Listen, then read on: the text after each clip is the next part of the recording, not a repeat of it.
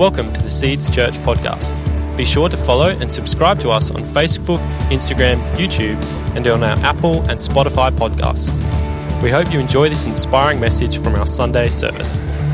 O holy night, the stars are brightly shining. It is a night of our dear Saviour's birth.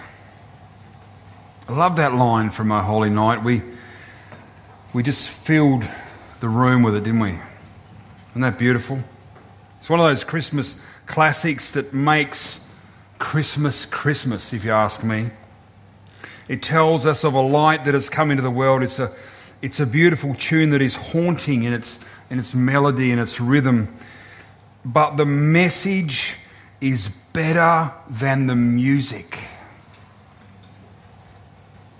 Because it tells me that it might be night, it might be dark, but there is a light that has broken through and into the gloom.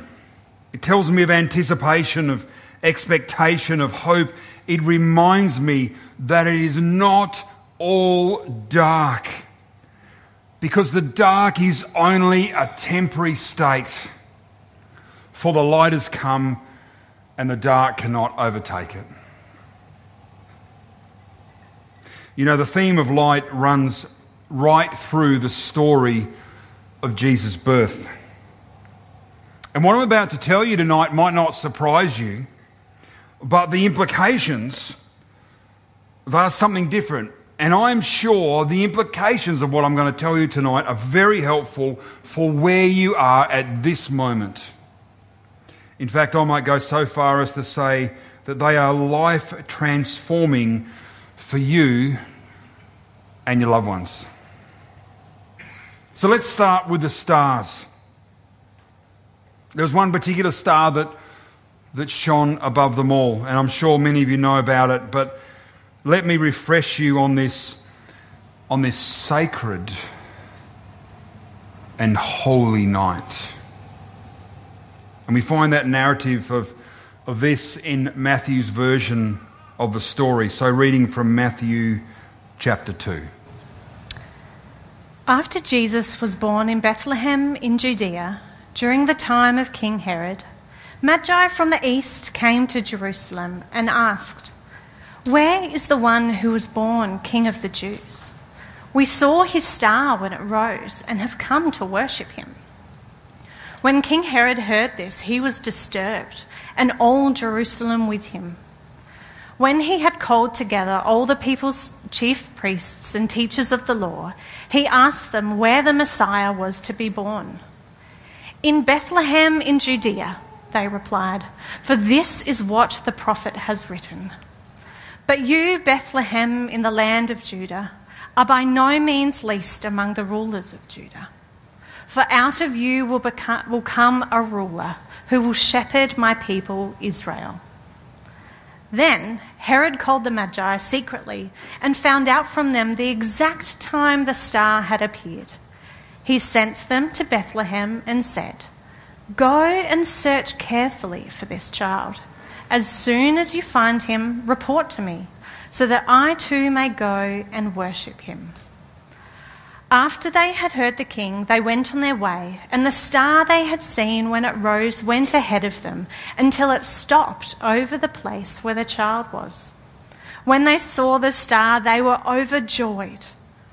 On coming to the house, they saw the child and his mother Mary, and they bowed down and worshipped him. Then they opened their treasures and presented him with gifts of gold, frankincense, and myrrh. And having been warned in a dream not to go back to Herod, they returned to their country by another route. When I think about that very first Christmas, it surprises me to consider that other people saw the star that rose in the east. But it was only those few wise ones who followed the star. I mean, when you think about it, it wasn't as if everyone was waiting for the next Netflix show to drop, or there was a 2020 match that had to be seen, and Avatar 2 wasn't yet thought about, let alone recorded. And there actually wasn't any Christmas to get ready for. Just think about that for a moment. So what was so amusing, that it detracted them from following the star? I don't have an answer for that. But I do know we follow a lot of things too that distract us from what is true and right. So let me ask you, what do you follow? Because our options are wide and varied of what we follow. I mean, many of us follow a football team, a rugby team, a cricket team. Many people follow a stock market or oil prices. Some follow the tides to see where the best fishing or surfing is. Others follow fashion and trends to keep up with society. Some keenly follow the progress of their kids. Many follow politics. Some people just follow other people. Celebrities, sports stars, bloggers, podcasters, YouTubers, influencers. The list is endless.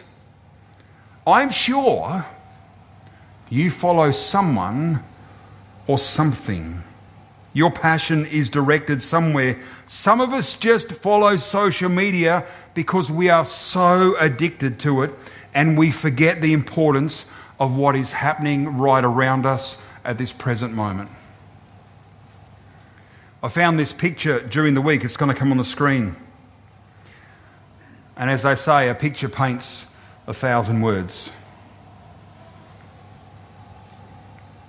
It's funny how our passions lead us into focusing on something, and often we miss what's happening right in front of us or what is right in plain sight. It's funny how only the wise men follow the star, and what's more, the reading we just heard tells us that when the wise men arrived in Jerusalem, all the city knew about it. Everyone there heard the news of a king being born, but only the wise men travelled the 15 or so k's to see the new king. Only a few shepherds went out of their way. It's like they were all in the dark as to what was happening, too busy following other things to see the light that has appeared. My friends, can you see the light that has appeared in front of you tonight? In what I consider to be the theological Christmas narrative in John's Gospel, we find these words written in John 1, verse 5. The light shines in the darkness. The light shines in the darkness, and the darkness has not overcome it. Jesus' birth is a light in the darkness. And right now, our world needs that light. And I hazard a guess, you in your life need that light as well. Don't you? When you think about it, the shepherds, they were in the dark as well. I mean, they were just following their sheep around, going on about their normal life, when the angels lit up the sky. And so from Luke 2. And there were shepherds living out in the fields nearby, keeping watch over their flocks at night. An angel of the Lord appeared to them, and the glory of the Lord shone around them, and they were terrified. But the angel said to them, "Do not be afraid. I bring you good news that will cause great joy for all people. Today, in the town of David, a Saviour has been born to you. He is the Messiah, the Lord. This will be a sign to you. You will find a baby wrapped in cloths and lying in a manger." Suddenly, a great company of heavenly hosts appeared, and the angel, praising God and saying, "Glory to God in the highest, and on earth peace to those on whom his favour rests." When the angels had left them and gone into heaven, the shepherds said to one another, "Let's go to Bethlehem and see this thing that has happened, which the Lord has told us about." Notice that the angels arrested the shepherds from their jobs and distractions and jolted them into a new reality, into the thing that God was doing right in front of them, and they didn't know it. And God had to flood their world with light in order for them to notice, even when they didn't seem to understand the reality of the new star in the night sky. They weren't attuned to what God was doing around them. They just lived and worked, and they were about to miss what God was doing through the person and the birth of Jesus. And so he sent an angel filled with glory and vast, unspeakable light to seize their attention. Is God seizing your attention tonight? This night? This holy night? Is God speaking to you now? Are you that child with your Heavenly Father watching, and you're watching something meaningless when there's a deep and rich relationship to be had? Over the Christmas period and leading up to tonight, we've been working as a church on the theme, A New Light Has Come. In other words, something has illuminated our world in a way that has never been like this before. And we've been pushing and prodding into this theme and trying to understand it, trying to get our heads around this eternal mystery of Jesus' entrance into the world. And what does it mean for us?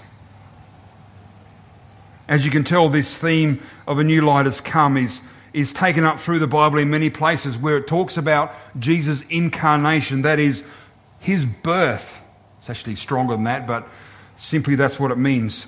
And the Bible reading we heard earlier from the Old Testament book of Isaiah talks about this. And it talks about this, let's listen to it again, because it's in wonderful, poetic way. The people walking in darkness have seen a great light. On those living in the land of deep darkness, a light has dawned. And what we have here, what we have in the whole of the narrative of Jesus' entrance into our world is the most wonderful promise that in our darkness, God brings light. That in our struggles and in our hardships, in our difficulties, our worries, our problems, God brings the solutions. It's like there is a light in the night sky if only we were to look up and recognize it and follow it. It's like the first glow of dawn when it's been a long, dark and a cold night. It's like a light on a hill when we've been stumbling around looking for some resolution for ages. That might be a little bit abstract, so let me get down to the nitty-gritty. When your world is closed down in front of you and you do not know where to go, Jesus' promise is to help you.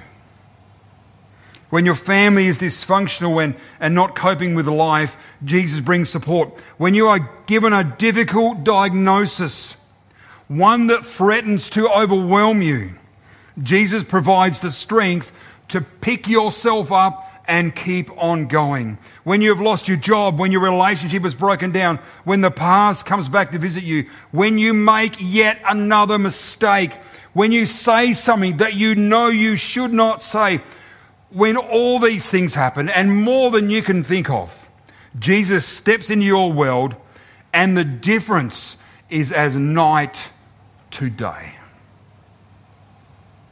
My friends, a new light has come. It is bright and it is bold and it is full of promise, of possibilities. It is full of that beautiful word that we don't know how to use properly. It is full of hope. Tonight then, is it time for you to give up on your way, on your control, on your rule, on your ideas, on your own resources, on your own resilience, and surrender to what God wants to do in and through you tonight? Tonight, is it time to recognize that a new light has come and you let it flood into your life, into your issues, into your darkest corners? What would it take? What would it take for you to move out of the darkness and into that new light? You know, a few years back, I did a bit of a silly thing. I wanted to be somewhere. And so I walked into the Victorian high country. And let me just tell you the story. I'd driven from Adelaide that day and arrived at my chosen spot where I parked my car at about 11 p.m. And it was seriously dark because those who've been to the Victorian high country know that there is no street lights there. And my mate was waiting for me, and we both shouldered our heavy packs, ready to be back behind in the mountains for over a week. We switched on our head torches, and we slowly started to make our way up the mountain. Both of us had a spot in mind that we wanted to be at when the sun came up. It was a silly thing to do. It was a night of suffering and hard work, of wondering why I hadn't trained harder, and I was trying not to drink all the water that I'd rationed out for the week ahead. The thing is, though, all we could see was just a few metres in front of us, 25 or so metres in front of us, where our head torches shined their limited light. And you could see out there, but if you looked out there, you couldn't see what was in front of you. And if you could see what was in front of you, you couldn't see what was out there. So it was a bit of a conundrum. By 4 a.m, we got to our spot, and drenched in sweat, we flung ourselves onto the ground. We tried to get a little bit of sleep. But I got to say, and this is the point of my story, I have to say that as first light broke,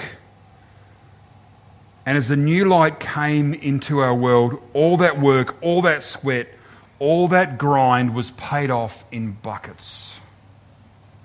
So going from seeing 25 metres in front of us to seeing a landscape bathed in a beautiful new light was worth all the sweat climbing up the hill. Walking in, our view was limited, but when the light dawned, we could see the horizon. That is the difference that Jesus makes. In our world, in this present time, only a few people see it. Only a few people see the star and go to the manger. And so I'm going to finish with this. A new light has come. Will you see it? Will you let it change your life? Will you open up to Jesus and let him illuminate who you are? Because if you do, the difference is as night to day, and you will never regret it. Let me lead you in prayer. Lord, we praise you and we thank you that you indeed bring the new light. We thank you that your promise is true, that you flood our lives fully, and that you bring to us so much more than we could have by ourselves. Resonate deeply with us, Lord Jesus, we pray, as we walk into this holy night and celebrate your birthday tomorrow. Help us to know you, the light of the world. Amen. Well, thanks for listening to the Seeds Church podcast. We hope you join in with us next week. For more information, you can visit our website at seedschurch.org.